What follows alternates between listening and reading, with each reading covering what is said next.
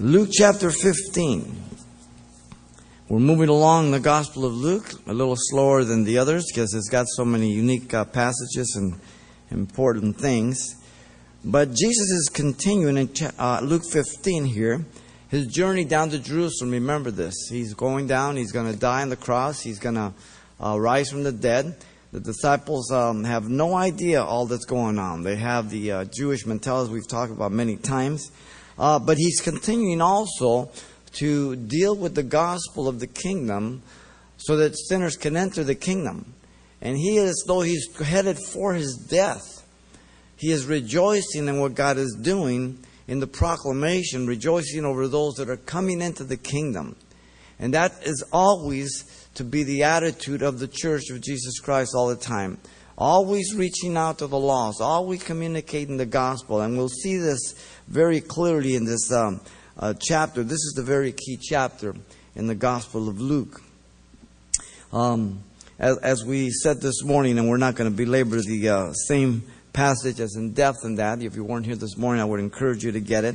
But we will see that it's really one parable that manifests itself in three aspects or three parts. All having the very key punchline of rejoicing in heaven that goes on over one sinner who enters the kingdom of God by repentance. So, in chapter 15 here, verse 1 through 7, we have the first part of the parable of joy over the lost sinners. Verse 1 says, "Then all the tax collectors and the sinners drew near to him to hear him. And the Pharisees and the scribes complained, saying, 'This man receives sinners and eats with them.'" The hunger of sinners to hear the gospel is evident here in verse 1 and 2 and the first part of the parable here. This kind of just gives us the background to it. The preceding material has been focusing on the repentance of those who are hearing the gospel to enter the kingdom. And Jesus just talked about the cost of discipleship, that it could cost you your family in the previous chapter towards the end there, verse 25 to 27. And though we may not experience this here, in other nations it does take place in Muslim countries, in real deep, heavy Catholic concentrations. Sometimes families just ostracize people. In the Jewish community, if they are Orthodox, if someone accepts Jesus Christ, they will even have a funeral for them, and they will have nothing to do with them. And so, though it may not cost us family or even our lives here in the United States, it doesn't mean it hasn't and it doesn't in other parts of the world, because it certainly does. We have seen the most recent with ISIS over in Iraq, with the many Christians they're persecuting. And they're not just persecuting Christians. They kill and persecute anybody who doesn't go along with them. But certainly Christians are a prime target. A lot of the persecution in Africa, all throughout, is against Christian. The enslavement of Christian women, the selling off of Christians. And this has been going on for a couple of decades, really, since Bill Clinton's administration. But here again, these tax collectors and sinners, they're responding to the cry of Jesus, "He who has an ear, let him hear," at the end of that verse of chapter 14. So they're hungry for the gospel, so they take the invitation of Jesus, and they want to hear the words of Jesus. I can't imagine sitting and listening at the feet of Jesus. The power, the conviction, the dealing with the heart that must have taken place, because he was God. He not only was incarnate, but he was completely God. And yet nothing escaped him, and he had wisdom that no man has.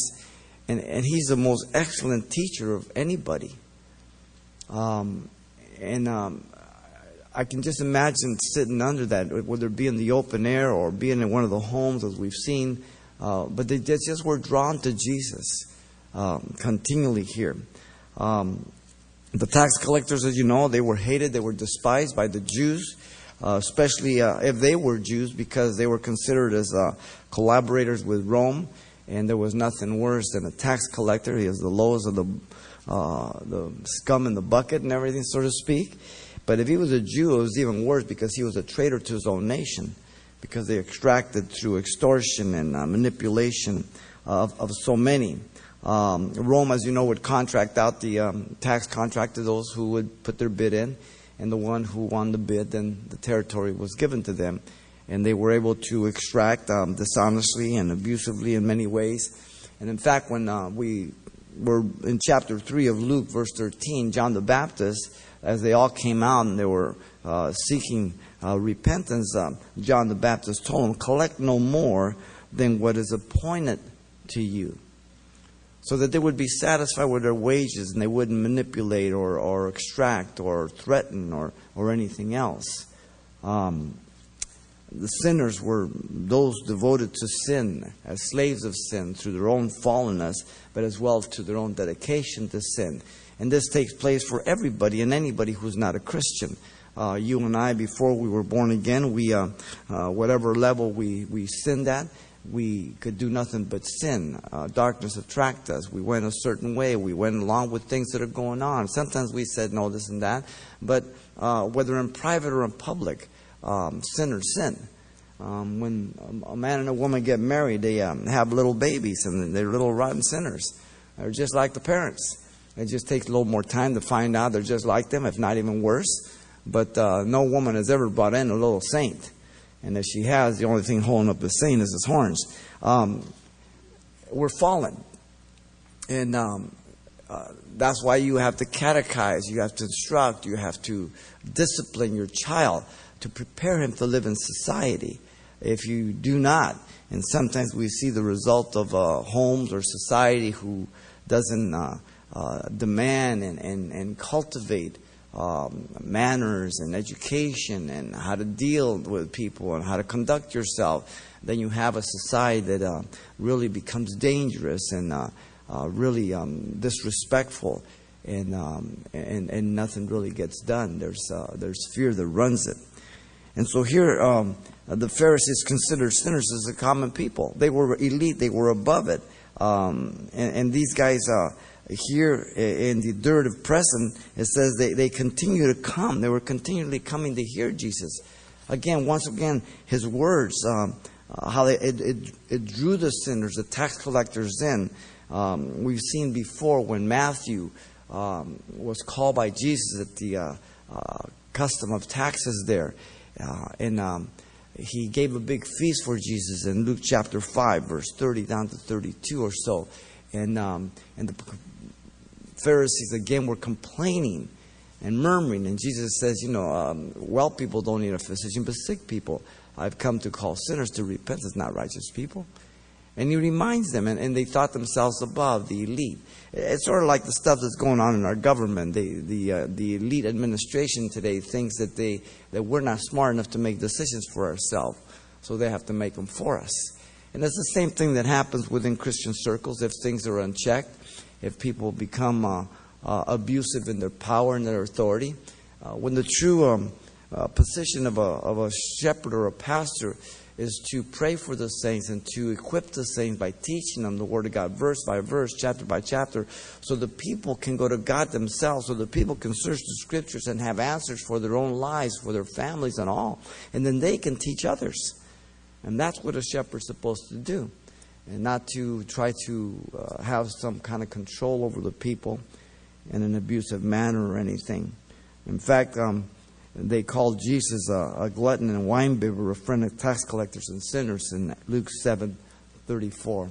So this is the backdrop here. And they were complaining, murmuring literally about Jesus receiving them. And in verse 3, it says, and so he spoke this parable to them, saying.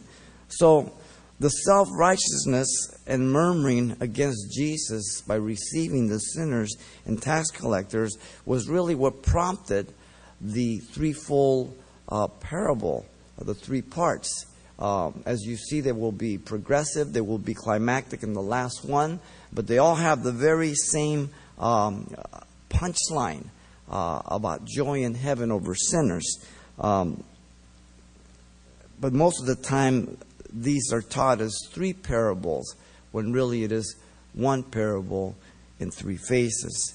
The lost sheep, 1 through 7, the lost coin, 8 through 10, that we'll look at, and the last one, the last, is the two lost sons, most commonly known as the prodigal son, 11 through 32. But the text teaches otherwise, because the word parable is in the singular in the Greek, and it speaks one parable, but in three different phases. And they move along progressively, and they hit it from different angles, and then it climaxes with the very aspect of the Father in heaven, who rejoices over the salvation and forgiveness of a sinner. And the punchline again is verse 6 and 7, as we'll see, 9 and 10, 23 and 24 and 32. And all parables have a punchline. And notice that here in verse 3, it says, and he spoke this parable unto them. Who's them? The Pharisees and the scribes. Jesus knew everything. He knows the thought of every man. He doesn't need that anybody tell him anything. And so as he hears this complaint, and often he read people's minds, and he addresses it to them, because they were exalting themselves above the common people who they just considered to be low-life sinners, but they were not. And so in verse 4 through 7, we have the parable of the lost sheep, the first phase. A parallel passage is found in Matthew 18, 12 through 14, but it's not exactly the same, but it still deals with sheep that are lost. And in verse 4, he says, what man of you, having 100 sheep, if he loses one of them, does not leave the 99 in the wilderness and go after the one which he lost until he find it? Excuse me. Here notice that Jesus asked the Pharisees and the scribes this very basic question. What man of you, having these 100 sheep, will not leave 99 and go after the lost one? Knowing that they would certainly do that. It's a rhetorical question with an obvious answer. Everybody, anybody, even they would do this. That's the only proper answer. From the onset here of the three phases of the parable, Jesus exposes the hypocrisy of these religious rulers. They cared more for sheep than they would a sinner. But yet, God looks upon us sinners as sheep. Sheep are not very bright, as we'll see as we move along. They're not known for being crafty or good hunters, or they're just vulnerable completely. Verse 5, Jesus describes very picturesque the tenderness of a shepherd dealing with a sheep that is lost. He says, and when he has found it, he lays it on his shoulders and rejoices. So he searches out high and low, and he finds the sheep, and all of a sudden he takes him, he raises him over, puts him over his shoulder like a soldier would do to his buddy who is injured. And a fireman carriage over, and that lamb would be laying across the neck. He'd be warm. He'd become peaceful. His head would be on one side, his ear close to the voice of the shepherd to comfort him. And he brings him back to the safe field that he's at, protecting them, rescuing him. Sheep are defenseless.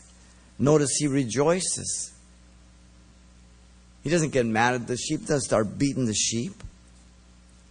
Sheep are vulnerable. They need protection. They stray easily. If there's a flock of sheep and they're all facing in this direction, and one of them turns around and looks the other direction, and if he stays there too long, he forgets that the rest of them are behind him, and he'll start freaking out. That's why a shepherd leads them. You drive cattle, but you lead sheep. You don't drive sheep. You lead them. That's what a shepherd does. Too many people today in the church as leaders, they're driving Christians to gain their kingdom, to accomplish their goals. Busy little ants. No, we're sheep. I'm to pray for you. I'm to exhort you to be involved. I'm to exhort you to exercise your gifts, but I ultimately tell you to go to God to see what God would have you to do.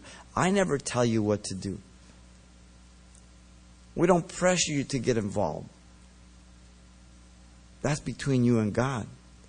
And God will direct you, and God will anoint you, and God will call you, and God will use you and put the church all the way it's supposed to be and make it to be effective. Rather than being a motivator for organization and stimulation, which is man-made.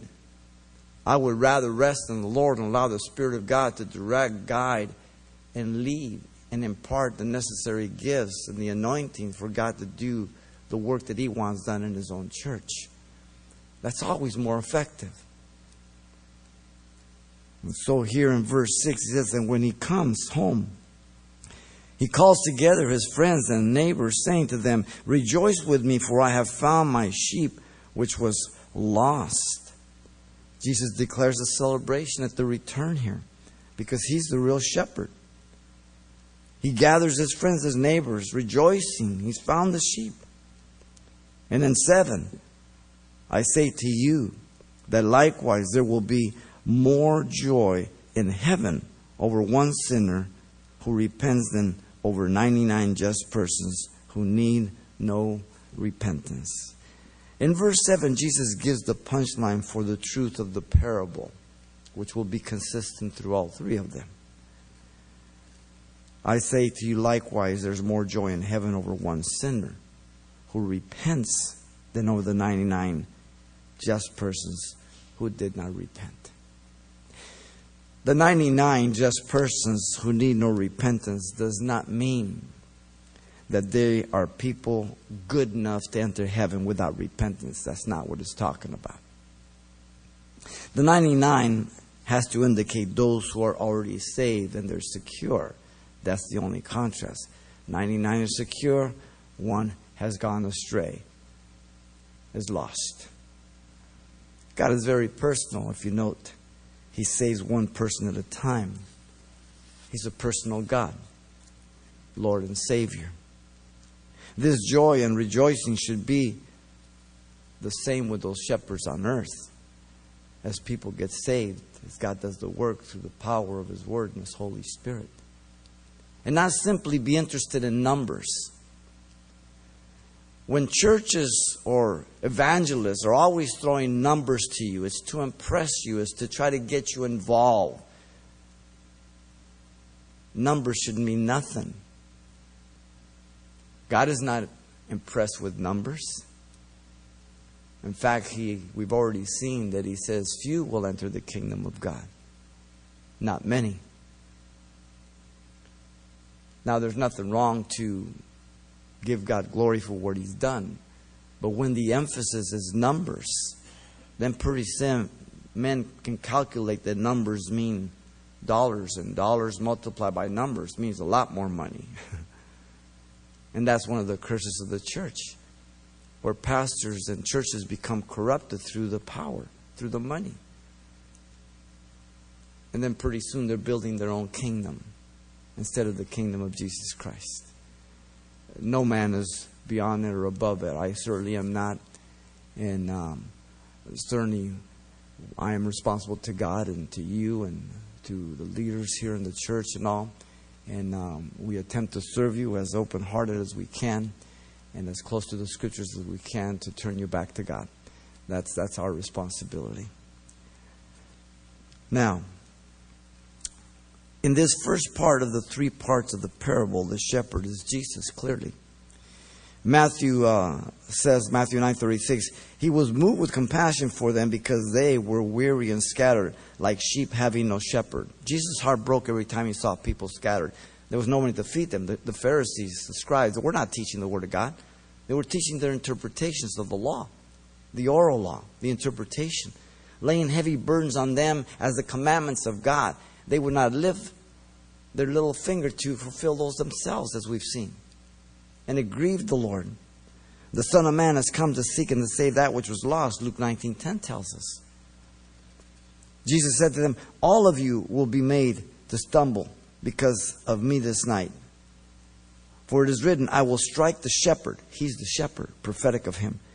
And the sheep will be scattered. Mark 14:27. He's speaking about that night when He's going to be betrayed.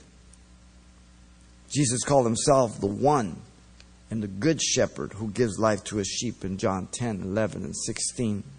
Jesus is called the great shepherd in Hebrews 13:20. Jesus is called the chief shepherd by Peter in 1 Peter 5:4. Jesus is called the gentle shepherd in Isaiah 40, verse 11. And Jesus is the door to the sheepfold. He calls, He leads, He brings His own sheep in. They know His voice. John 10, 1 through 7. Anybody who tries to enter in any other way is a thief and a robber. And John speaks much about my sheep know my voice, and I draw them. If the Father draws them, they can't come. And you get into this whole aspect of Calvinism and Arminianism, and it's a doctrine that is totally foreign to the New Testament. It's man-made from the Reformation through Calvin. It came out of Catholic theology, of Augustinian theology. That God predestined some to be saved and predestined the rest to be damned. You never find that in the Scriptures. So Calvinism is really at the most 500 years old. Yet it was taught by Augustine from the 400s all the way till Calvin. But you never find it in the Scriptures.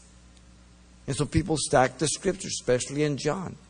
Those that He calls, those that hear His voice. My sheep hear my voice, hear this and that. But yet, He's contrasting the Jews that He came to.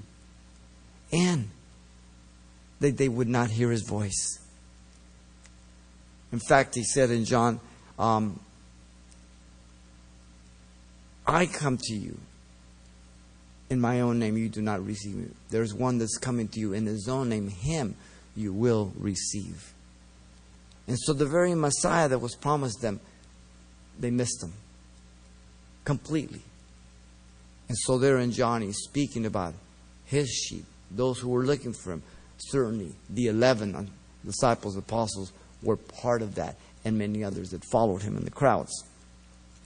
And so He is the one that will separate the sheep from the goat in the judgment of the nations in Matthew 25.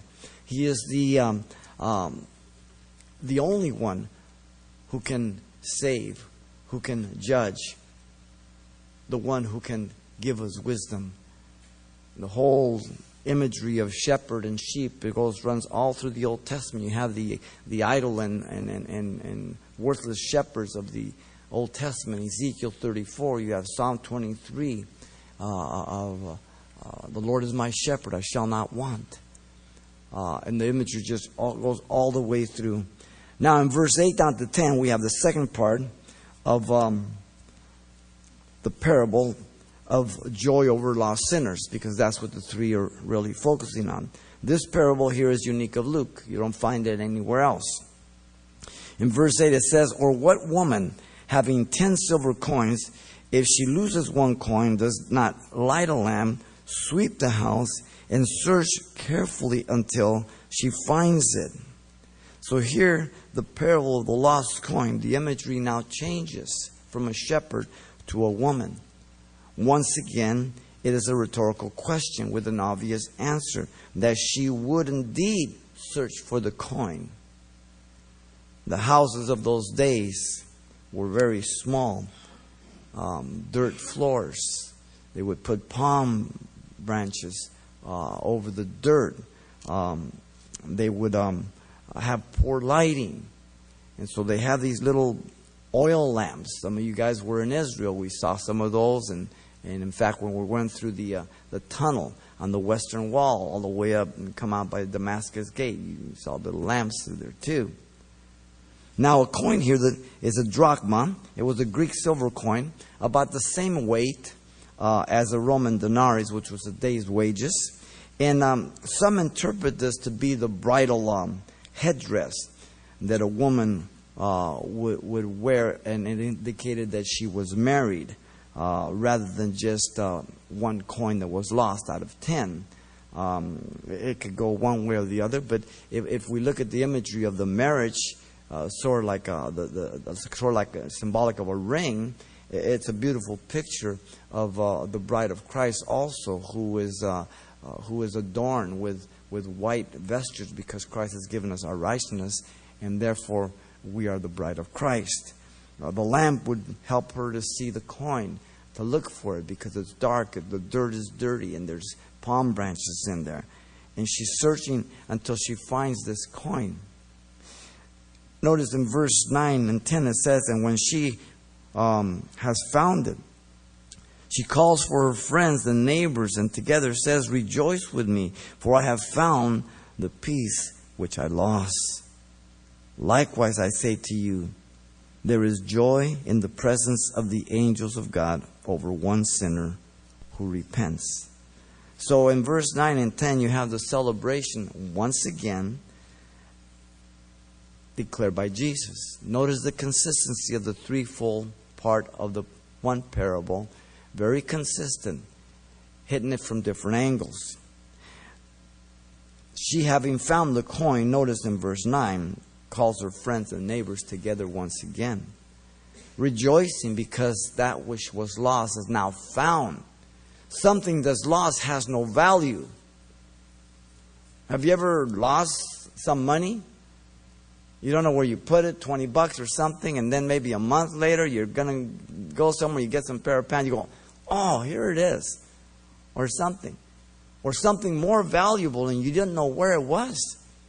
Regardless of how valuable, if it's a diamond that's worth $2 million, if it is lost, it's worthless. No one can appreciate it. No one can sell it. No one can wear it. It's lost. So the joy is in the finding of this coin. Again, he's giving us the picture of joy in heaven over one sinner. God sees value in the sinner. Not because there's something good in and of ourselves, but because we are made in the image and after the likeness of God. Though we are fallen, He loves us. And He has sent the Son to redeem us. And He knows that He is the best thing for us. And He alone can teach us how to live life. In verse 10, Jesus gives the punchline for the truth of the parable, which is consistent with the previous one. Likewise, I say to you, there is joy in the presence of the angels of God over one sinner who repents. Now, notice the second part here, in the second parable, expands the joy in heaven to the angels of God. We are told in Peter that angels look down, they stoop down, gazing at how God is running His church, because they don't know future things. They just see one thing and one day at a time, and they're stooping down, looking and saying, wow, to see how God is working. The central truth again is strengthened and made emphatic of the joy over one sinner who repents. The woman here is seen as the church, the bride of Christ, through the work and empowerment of the Holy Spirit, seeking the lost that they might be saved. The vehicle is not declared, but it's implied. It's the gospel of Jesus Christ. God has allowed and chosen for the gospel of Jesus Christ to be the way people will get saved. Paul the Apostle in Romans 10 says, how will they be saved without a preacher if he's not sent? Faith comes by hearing, hearing by the word of God. If we believe in our heart and confess with our mouth, we shall be saved. And through the preaching of the gospel, that God gives illumination and sheds light, that darkness in our life might be dispelled for that time, that we might see our wretched condition and ask God to forgive us and repent that He might make us new. It is the work of the Spirit of God, yet I have to respond. Now, the first one, the sheep, he's just out there lost. The focus is on the shepherd seeking him. The coin here is just an object. It is the woman who is seeking. But in the third one we're going to see, it's the sinner who makes the response towards the Father. And so you have to be careful of not stacking scriptures and thinking that there's nothing you can do. If you're going to be saved, you're going to be saved because if God predestined you, that's it. And if He didn't, you're going to go to hell, no big deal. That's never found in the scriptures. But people teach it all the time because they hear it over pulpits and over the radio over and over again. It's found nowhere in the scriptures. It is the conviction of the Holy Spirit that brings us to our knees, and our yielding to Him that allows us to be saved and repent. From this point, he moves into verse 11 to 32, which is the third part of the parable of joy over lost sinners. This morning we dealt with it in depth. We'll just go through general exposition here. The parable of the prodigal son is unique of Luke. It's found nowhere. And again, as I said this morning, the probably the most two known parables for the grace of God is the Good Samaritan, and here the one that they usually call the prodigal son. This third one, but it's really the whole three phases of it. In verse 11 and 12, you have the first scene. It's the opening scene introducing the characters. He says, "Then he said, a certain man had two sons." This is the 8th time he says this, about 14 times the phrase in Luke. And the younger of them said to his father, "Father, give me the portion of goods that fall to me." So he divided to them his livelihood. The one declaring the parable again is Jesus, all three aspects of it. We have the father, the certain man. We have the two sons. By the way, they're both lost. As we move through it, we'll see this.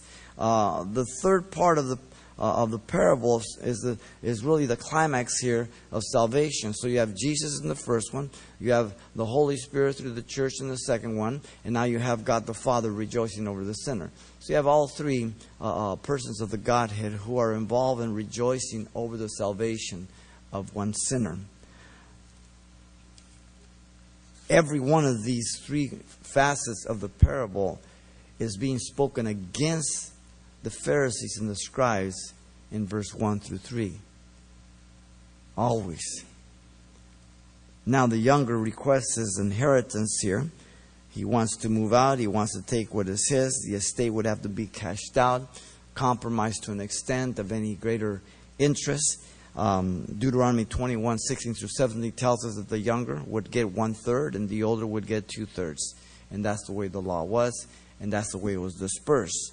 The father doesn't resist the son. It's an interesting thing. He doesn't try to convince him or force him or anything else. He, in fact, just complies with the request of his son. In 13 and 14, we have the second scene, and it presents the willful squandering of his inheritance. Verse 13 says, "And not many days after, the younger son gathered all together, journeyed to a far country, and there wasted his possessions with prodigal living. But when he had spent all, there arose a severe famine in the land, and he began to be in want." Notice in 13, the younger son, soon after deciding that he wanted his portion of the inheritance, it really is indicative that he already had plans to leave, because not many days indicates very few. It means just the opposite. It's called litotes, okay? So you say something, but you're really meaning the opposite. And the plans to leave home, we aren't given why he was going to leave home, but certainly he just wanted to get away from the home, and he wanted to go celebrate and just to enjoy what was his. It's a plan to move far away from any constraints. There's a great protection, and if you can remember when you were in the world and you were growing up, that if you had a home that was caring for you, and there were rules, regulations, there was consequences, your parents protected you from the time you were a child, and they let you have permission and privileges according to your age and maturity. And whether you were a man or a woman, those privileges were different. Because everyone knows that a woman needs greater protection than a man. And so, here this young man wants to move away. When you want to move away, you want to remove constraints from you. You want to do things that maybe you don't want people to say, "Hey, what are you doing?" And today in our nation, this is the way we live. And we try to put a twist out and say, well, everybody's got their own life, and I got a right to make my decisions.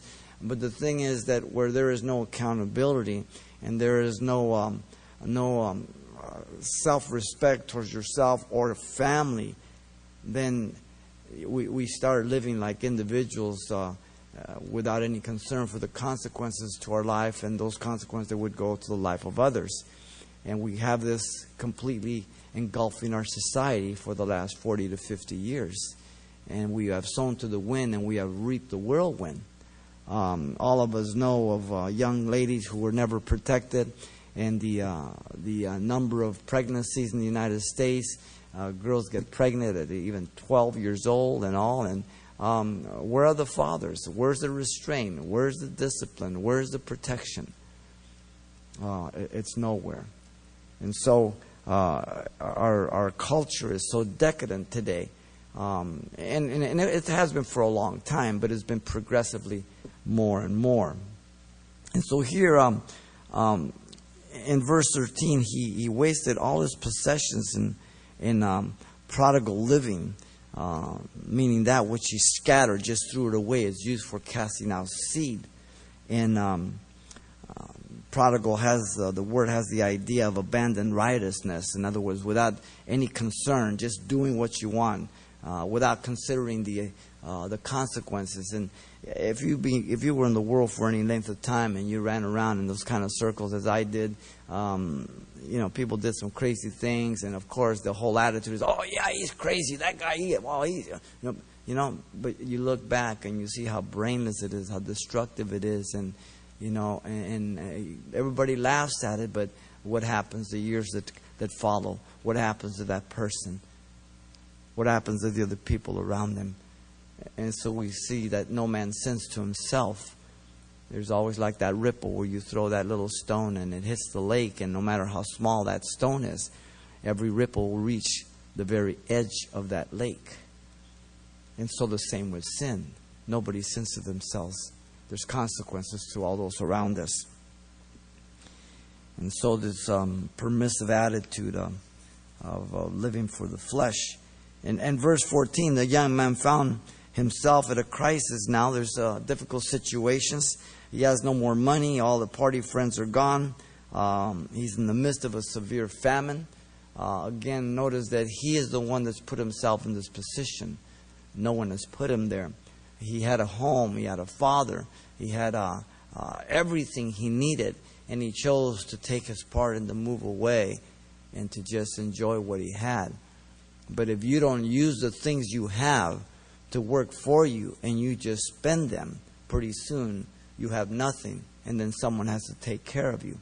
That's one of the downfalls of our nation and of the entitlement of our welfare program.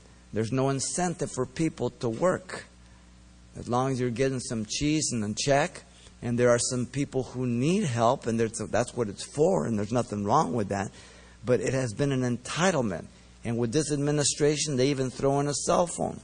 And all the minutes you want, when you run out of minutes, just call us up and we'll give you some more minutes of tax money. And we're raising a nation of a bunch of lazy people that drain the system. And now we hand it over to people who are not citizens. So we're punishing the hard worker, the faithful one, and rewarding those who are not even citizens and those who are not faithful, who are not hard workers. And so I have to pay every payment of my house for 30 years of my mortgage. And those who are lazy and entitled, they just find a mortgage company that writes off $100,000 of their mortgage and lowers it down to a low thing, and the taxpayer pays the rest. Wow. So who gets penalized? The hard worker, the faithful person, the patriot. Amazing. And so here this young man, he's wasted everything. He has nothing now. He begins to be in want. That means he couldn't even care for the basic things of his life. Nowhere to sleep, no change of clothes, food, basic things, due to his choices. In 15 through 16, you have the third scene that reveals the degradation of this young man, having lost his inheritance. In 15, it says, then he went and joined himself to a citizen of that country, and he sent him into the fields to feed swine. And he would gladly have lifted or filled his stomach with the pods that the swine ate, and no one gave him anything. And so this third scene reveals this degraded situation that he finds himself in. Again, anybody can have a difficult time. Anybody can fall into hard times. So we want to be careful that we're not just callous and that we don't think anybody needs help. Sure we do. But this is a person that has, by his own choices, put himself in this position. That is different from someone who perhaps loses his job and he needs some help, or he gets in an accident and he needs people to come alongside and help him. Nothing wrong with that. That's a complete different situation. The word join here is to glue, to cement. Same word that is used for a man joining himself to a harlot in 1 Corinthians 6:16. He was so desperate. He joins himself to a Gentile. He's a Jew. What is he doing? He's feeding swine, which is contrary to the law in Leviticus 11:7 and Deuteronomy 14:8. Unclean animals. And he became so desperate that he's hungry for the very things he's feeding these pigs. The word gladly means literally he was longing for the very pods that the pigs were eating. You got to be pretty desperate. And yet he could remember, as he will reflect in a little bit, probably the meals that he had at his father's house. An abundance of food. And yet now he has nothing. The pods were of carob trees and they're very sour. Animals can eat them, but certainly it wouldn't be very tasteful for human beings. And so here in verse 17 and 19 to 19, you have now the fourth scene revealing the reflection of this young man in his degraded condition. In 17, he says, but when he came to himself and said, how many of my father's hired servants have bread enough and to spare, and I perish with hunger? I will arise and go to my father, and I will say to him, Father, I have sinned against heaven and before you, and I am no longer worthy to be called your son. Make me like one of your hired servants. And so in 17, the young man came to his senses. He saw the error of his ways. He put himself in this position, and all of a sudden he is down here feeding these pigs, and he's lusting after this feed that is not going to taste good, and all of a sudden he connects the dots. All of a sudden the light goes on. And this is a picture of God as He's pursuing sinners all the time through His Word and people ministering, that when they hear the gospel and they're witnessed to, that He turns the light on, that they might see their lost condition, the degraded condition and situation which man has put themselves in, separated from God. The consideration is in contrast to his present condition with the pigs and the servants in his father's house. Now the young man decides to change his direction, implying repentance, or calling on God, verse 18. Recognizing the sin first against God, against heaven. Psalm 51:4, David said, against you and only you have I sinned. And that's when he sinned with Bathsheba. But remember, he killed Uriah also. And yet David says, first my sins against you, God. And then against people and with people. So we ask God for forgiveness first, then we ask people for forgiveness. And as I said this morning, in the 41 years that I've been walking with the Lord, as I run across people who I wasn't that nice to, or I sinned with or sinned against, I've asked them forgiveness when I see them. And I don't pass it up because I don't know if I'll ever see them again. And that's part of the evidence that we truly believe that God has forgiven us, and that we need to ask them forgiveness, allowing them to know and to share with them why we're doing this, because I'm a Christian now. And I want to ask forgiveness for what I did. And God will use that. And so that's always very critical. Secondly, his sin was against man before you, Father.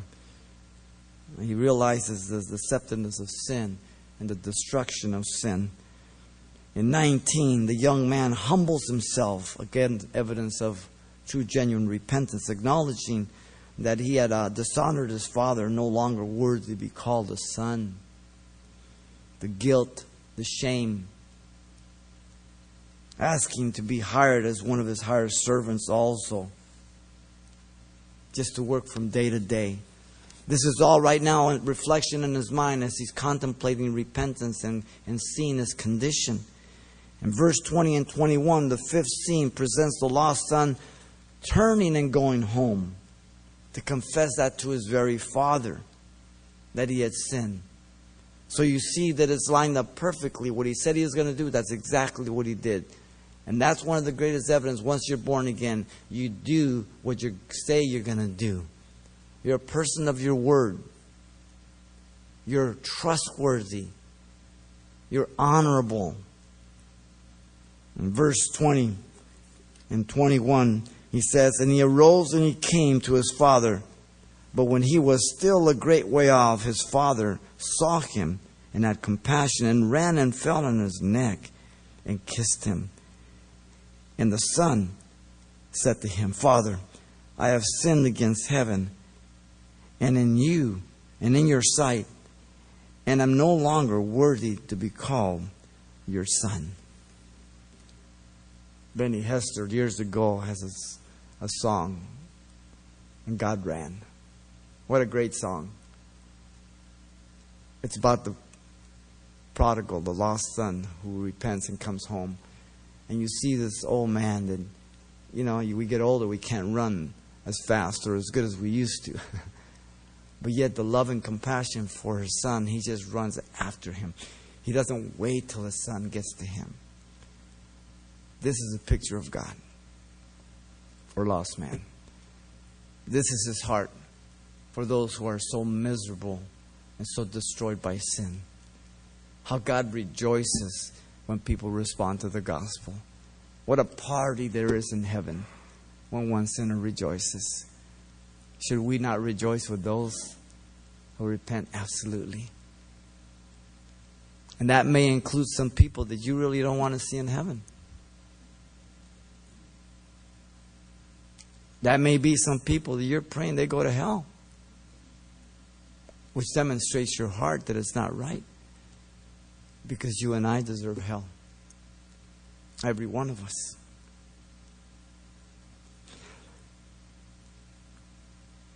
Sincere and genuine repentance, his actions verify that. Not mere remorse, not an emotional plead or response because of the consequences. True genuine repentance sees its sin and is glad to repent. Remorse is just sorry for the consequences of sin. And though there may be tears and crying, and though there may be a time of restraining from sin, but you'll go right back to it once it's all over and you'll be at it all over again. Godly repentance. We don't regret that we repented. We're glad we repented. And so, he went to speak with his father face to face, with not knowing what to expect most likely.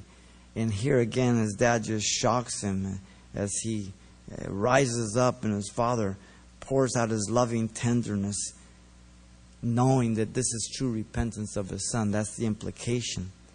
And he affirms his love, running and falling on his neck and kissing him repeatedly, smothering him with kisses. This word is the same one for Judas Iscariot, who betrayed Jesus Christ in Matthew 26:49.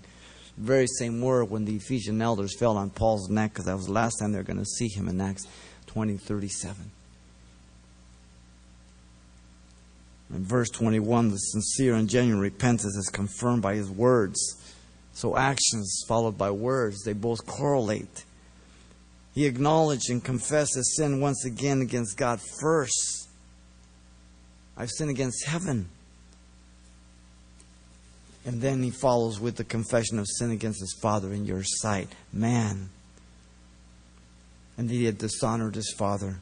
No longer to be worthy to call your son. So the thing that he said and he knew and he understood to be clear now, that's exactly what he goes and he does, demonstrating genuine repentance towards God.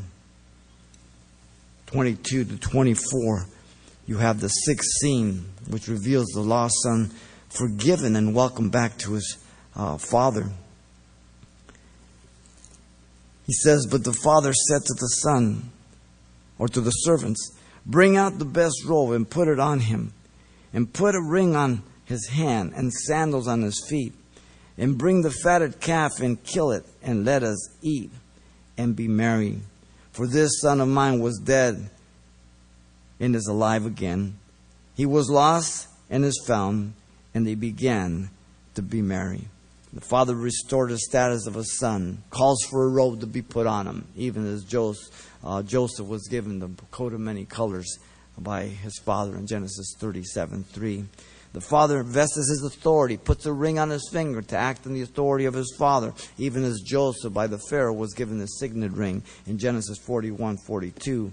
And the father declared that he was a free man. He was not a slave. He put shoes, sandals on his feet. Slaves didn't have sandals. And so here again, the father celebrates all of this by killing the fatted calf, that special calf, and they rejoice, they're merry, meaning joyfully glad with each other. The father, in that he has a son back now, alive, repenting of sin. The son rejoicing because his relationship with the father in heaven is right, but now with his father also on earth. What an incredible time of rejoicing. In 24, the father states the significance of this occasion: restoration and celebration. Notice he had turned from his sin. For this my son was dead and is alive again. He had turned to God to be saved. He was lost. Now he's found. Clearly indicating this young man was not saved before he left. I say this because this parable is always taught that if you're a Christian and you walk away, that if you really are born again, you'll always come back. Really? This is not about a Christian. This is about a sinner who repents. Completely out of context. And the reason people teach that is because they take Calvinistic theology of eternal security and they want to jam it into the text, corrupting the text. There's no such teaching in this third part of the parable, which is the climax to the three. And so we see how men corrupt the scriptures by putting their theological biases into the text. The son expresses joy. The father expresses joy over salvation. Not that he was saved, gone away, and come back. That's foreign to the text. 25 down to 28, the first part, you have now the seventh scene revealing the response of the older brother. He says, now his older brother was in the field. And as he came and he drew near to the house, he heard music and dancing. So he called one of the servants and asked what these things meant. And he said to him, your brother has come. And because he has received him safe and sound, your father has killed the fatted calf. But he was angry and would not go in. This is the seventh scene. He's unaware. He's been working in the field. He hears the music, the dancing. He asks the servant. The servant tells him, probably joyous. And as he's telling him about his brother and his father, he is just blowing a stack. He's not happy. Things were not right between these two brothers for a long time, because this word for anger is that smoldering anger that just flies out like a volcano. Once you hear the name, once you imagine what went on or whatever it is.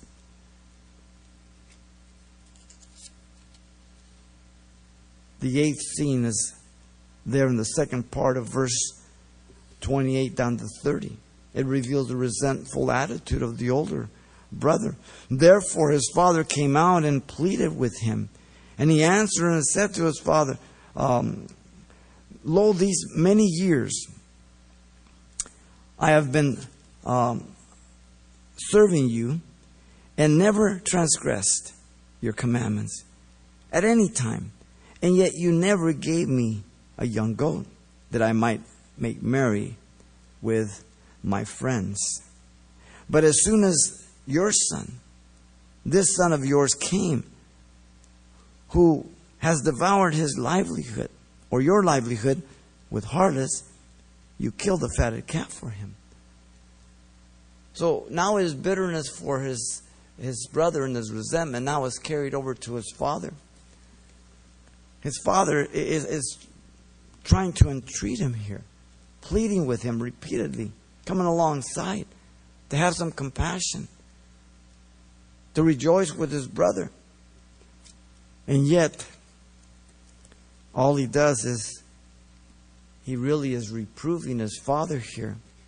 The contrast here is between the compassion and the loving tenderness of the Father, which is really that of God in heaven towards the sinner, and the pharisaical, hard-hearted attitude of the older son, who represents the Pharisees and the scribes over Jesus saving sinners.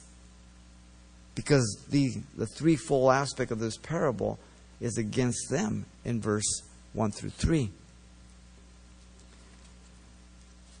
And so he expresses his arrogant displeasure with his father in 29, reminding how loyal he was and faithful. He obeyed him. But he considers himself as a servant. He's actually exalting himself. He expresses his disappointment with both his father and his brother in verse 30. That bitterness, this son of yours came. Wow. In 31 down to 32, you have the ninth and last scene revealing the wrong attitude and the words of this older brother. He says, and he said to him, Son, this is the father speaking, you are always with me, and all that I have is yours. It was right that we should make merry and be glad. For your brother was dead and is alive again, and was lost and is found. His father reproves him, and rightly so, pointing first of all to his blessed state as the older son. He's with the Father always. He has everything and anything he wants. Besides that, he still has his portion of the inheritance, 2/3. The return of the younger brother has not affected his inheritance at all, nor will it. So as I said this morning, it's not a matter of money at this point. It's a matter of the heart. The heart is what's always our problem. The word falls on good ground or on bad ground. It's always the heart where the word is sown. And if we harden our heart, then we can't allow God work in our lives. If we're full of bitterness, then it'll taint everything that we see and touch. If we have unforgiveness, it'll hurt us more than anybody else. Because the one I don't forgive, they don't know anything about it, but I'm eating myself up.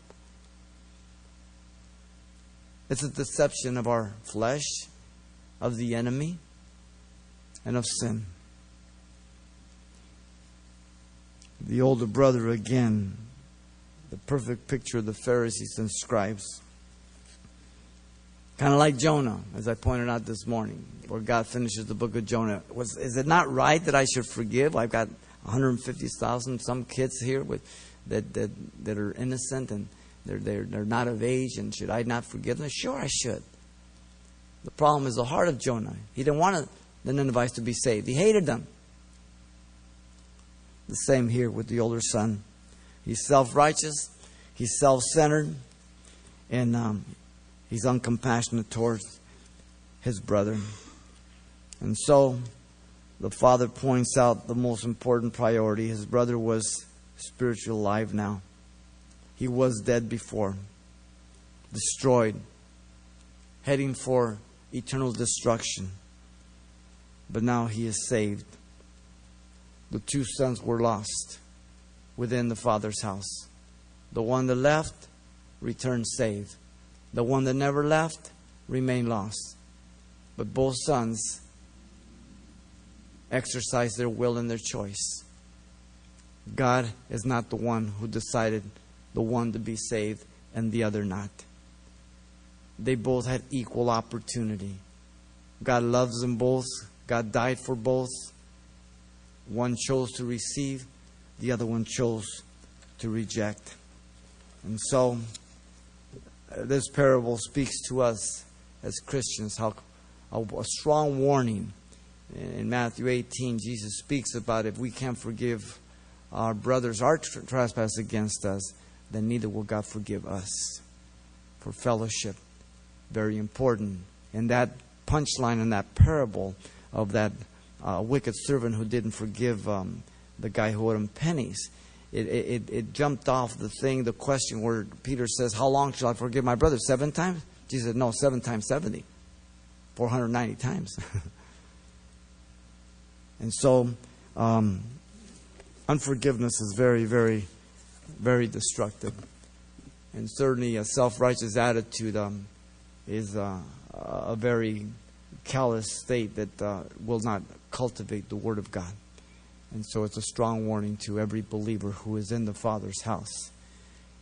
And the punchline through these 3 full parables is that there's joy in heaven when one sinner repents. And that should be our attitude, and that should be our joy. Father, we thank you for your grace and love, your goodness, and we pray that you just deal with all of our hearts. We thank you, Lord. Pray for every person here. Thank you for bringing them. And Father, as they've looked to you, and Father, as you've dealt with each of us, Lord, in areas that we need to hand over to you, that, Lord, we might decrease and you might increase in our life. As you're praying, if you're here tonight, if you don't know Jesus Christ as your Lord and Savior, God has brought you here to be saved, to repent of your sins. You might be looking over the internet. If you're there, no matter where you're at, if you believe that Jesus is God who became man, died for your sins and rose from the dead, then you can call upon Him and He will forgive you of your sins, and He will give you eternal life, and He will make you His child by grace through faith, because you're trusting His righteousness, what He did for you on the cross, and as He rose from the dead, to secure that salvation for you if you will receive it. So if you want to be born again and repent of your sins, this is your prayer to the Lord. Father, I come to you in Jesus' name. I ask you to forgive me, Lord, for all my sins. Give me a brand new heart. Fill me with your Spirit. I accept you as my Lord and Savior. In Jesus' name. Amen.